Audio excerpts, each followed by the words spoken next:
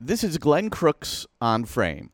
Justin Haak finished the first goal for New York City FC Homegrown when he opened the scoring in a 1-1 draw at Columbus last weekend. Fantastic goal. It was the seventh draw in the last 8 games for New York City, unbeaten in 8. I'm going to talk to Justin about that, also his recollection of the goal, and others that he scored in the past, plus his transition from midfield to the back line, and who the most difficult forward he's had to deal with this year. You may be surprised. From our conversation after training on Thursday, July the 13th. Well, I think the first thing we have to tackle is your goal, and it was one of a pretty spectacular variety, just kind of a reach-out, two-touch, and a bullet into the back of the net. Gray will launch one cross field from left to right, hit it poorly, but Amundsen in his effort to defend, it lands to Haak, who finishes from Rodriguez, and there's Justin Haak, his first career goal. Let's go back to it and just how you saw it create. I know it came from Santi Rodriguez eventually, but how you got yourself into that position in the first place. Yeah, so I think it was from a corner. So we were starting to head back, but then I saw Tavon play the long ball across, and then there was a little space between their two midfielders. So once Santi was able to bring the ball down, that's when I made the little movement towards the box, and he found me with a great pass and was able to score from there. All right, so I've got to naturally ask you goals in your career. Now, I remember you were loaned to Hartford, and you scored off a corner. I think it was a head ball goal, right? I think it was bouncing. It was like a... Oh, okay, yeah. Was that your first game with them? Or was there? It was a second game with them. Okay. So are those your only 2 professional goals? Yes. Okay.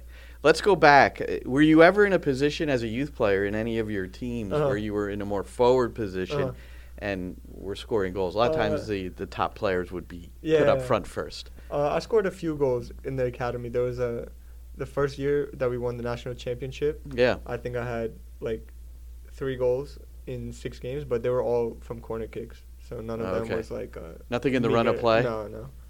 How about before the New York City Academy? Yeah, maybe like U14 year when we would beat teams like 6-7-0. I might. Yeah.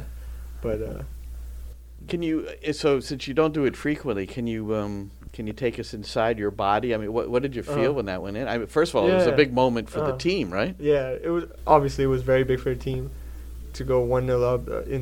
It was very difficult environment, very difficult game overall. But I don't know, it happened quite quick, but just like celebrating with everybody was really an amazing feeling. And when I watch the videos back, I see like how happy everyone was for me. So that was really something special. Yeah, that's nice to look back on. And then just the goal itself. I mean, it's certainly not the kind of shot you practice because of the way the ball hopped up and you had to reach, and so it's not. I don't know if you've ever hit a ball exactly like that before on goal. I don't. This is definitely by far the best goal I've ever scored, and I can't lie and say that I've ever hit a ball like that before, but it was definitely very nice. Now we should make public that 2 games ago you said you were going to score a goal. I can't remember if you said in that particular game or in the future. No, I think you were talking about that game, though. I probably was, but I could feel like it was getting close, and thankfully it finally happened. And you're expecting it maybe to be more off a corner and maybe a headed ball. And some deflection or something, but I'll take the way it went in. So scoring goals has been an issue with the team. There's no secret about that. You've signed a striker this week, but it'll take him a while to he's not even here yet, and then to get integrated. You're watching things, you're observing things. I know there's multiple chances created. What's it like when it's not quite happening for the team, and you've got to, it puts more pressure on the back line, doesn't it? Yeah, definitely, because we know like we can't really make too many mistakes, otherwise we'll be down, especially in these games that they're 0-0, 1-1. But I think really everybody's a bit frustrated with it. Like the strikers and tagging players are not happy with not scoring. Everybody wants to score. Everybody wants to win games. So it's not like people are blaming each other. We all collectively know what we need to do and going to try to kind of get better at it. Is it a topic of conversation at all? Like, I don't mean behind anybody's back. I mean like in the open? Like maybe you even tease each other about it. I don't know. You have to work some way to get out of it, you know? I mean, like, for example, with Richie last game, he missed the one-on-one, you know. So we, like, talk about that. Like, he realized, like, he should have just tried to hit it hard. He tried to, like, play it a little bit to the side, but we talked about that after the game. So it's not like anybody's hiding from it here, but we know we need to do better there. Yeah.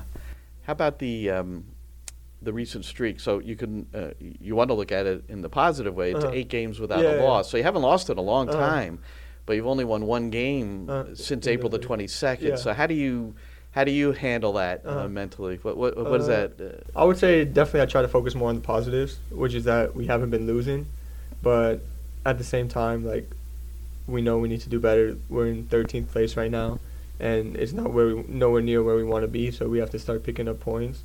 And I think we're just missing, like, that final edge, like we talked about already, to finish those chances that we're creating. So you know you're in 13th place. How often do you, like, look at those things? Do you wake up in the morning, or when you get home from the game, you go, hey, where are we at here? And normally, like, Saturdays, like, after the games, will be the time, like, I go through, like, some of the scores. See what's going on. Yeah, and then during the week I don't really look at it too much. But do you? I understand you're watching, always focused on the team that you're playing next on the weekend and watching them. But out of all the teams that you've kind of prepared for and watched, which team has impressed you the most? Honestly, I would say Columbus. Like, I watched their game versus Miami, and I thought they were very good. I don't think they should have tied that game. Even that was a tie too, yeah. So, but I think they're definitely one of the best teams in the league. Their attacking players are very good. There's a reason why they score the most goals in the league so far, and they possess the ball very well. It's very hard to play against them. But you guys were able to neutralize them for the most part. What was some of the reasoning behind that? You had to, with Cucho Hernandez and Lucas Zelarayan, and then Christian Ramirez. Yeah, I mean, they came in as the top trio in the league in terms of points. Yeah, we've put a lot of work on the training ground, defensively especially, you know, with myself being new to playing center back. Tavon he's played center back before, but hasn't so much recently, and then with Max in between us, you know, we've done a lot of work on creating relationships, you know, being together, and I think that's one of the big reasons why we aren't losing games, and we're always in a tight game, because defensively we've been quite strong recently. Yeah, I think some would see you're moving from the midfield to the back line as rather impressed that you've been able to handle it so seamlessly. So can you describe the differences? Sometimes to me, if you move from the midfield to the back line, there's nuances, but you could see more of the field also, right? Yeah. So I would say it's a little bit easier with the ball because you don't really have guys running from you, like behind you. It's more, everything is in front of you. Yeah. So you have maybe like a little bit more time to pick out your passes. And then defensively, I would say that was the biggest change for me, because you're the last line of defense. So you always have to be ready to track the runs and anticipate the ball going long. And if you get beat, you know, there's maybe one guy there to cover you, so you have to be a lot stronger defensively. What have you learned about playing at the back in terms of maybe it's dropping on long ball service when that's available, or maybe it's bumping a guy on a run, or maybe it's a way to defend 1v1? What stands out to you? I think the second thing you said, definitely, like, if I see a long ball is coming and maybe the attacker has a step on me, it's kind of like getting in his way, like disrupting his run a little bit, and just that anticipating the long ball all the time, always trying to read the movements of the strikers and the guy who has the ball. So, like, if they're not looking long, then let the guy run off sides. If they're looking like they're going to play a long ball, being ready to drop right away. Yeah. Who's the toughest guy you've had to deal with so far, do you think? Both physically and tactically. I like McGill Berry. I thought moved a lot when we played Atlanta. I think that was probably one of them. So the guys that move a lot, it's a little more difficult, right? Because you have to stay organized. A little bit more annoying too, always running behind, checking into the ball.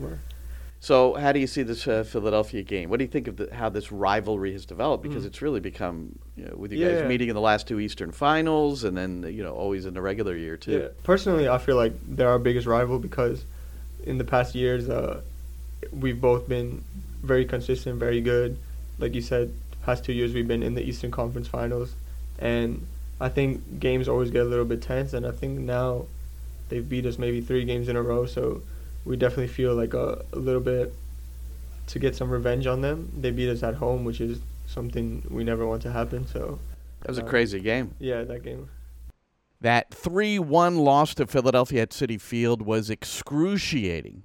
New York City was up 1-0, dominating the first half. Then Julian Carranza scored twice in stoppage time. So all of a sudden, City was down 2-1 at the interval. Carranza not available for this one coming up on Saturday at Subaru Park. Suspended after an altercation with Shaq Moore in the Union's 2-0 win at Nashville on Wednesday night. This is Glenn Crooks on Frame.